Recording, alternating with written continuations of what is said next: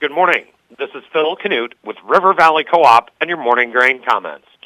Corn and soybean futures were lower overnight.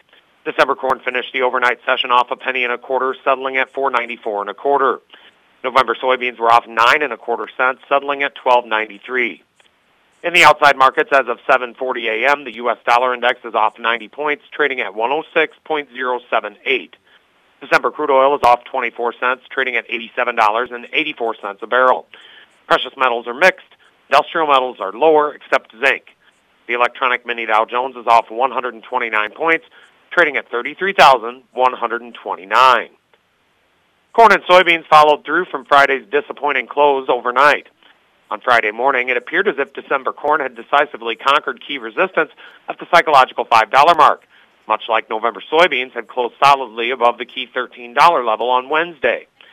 As the session wore on, though, profit-taking set in, and December corn was unable to hang on to the key $5 mark, and the downward trend continued overnight, pulling November soybeans below $13. A wet week is forecasted for the Corn Belt, limiting harvest activity. However, traders appear to be unconcerned, considering how much progress was made last week.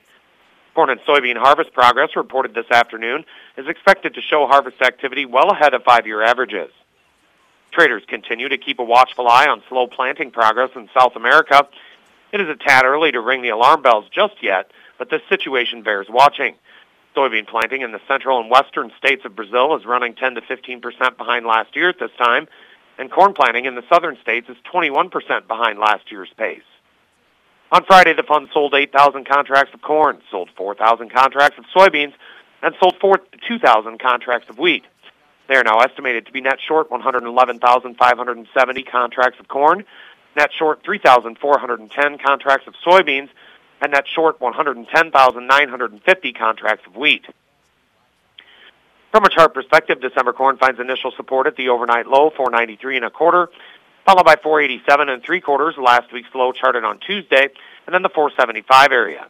Initial resistance is at the psychological $5 level, followed by 509 and a half, the 11-week high charted on Friday, and then the July 31st chart gap, 524 and a half to 525 and a half. November soybeans find initial support at 1289 and a half, the overnight low, followed by the 1275 area, and then the 4-month low charted on October 12th, 1250 and a half.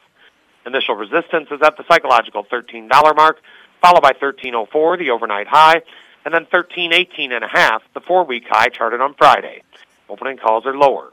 And with all of that, have a great Monday from your friends at River Valley Co-op.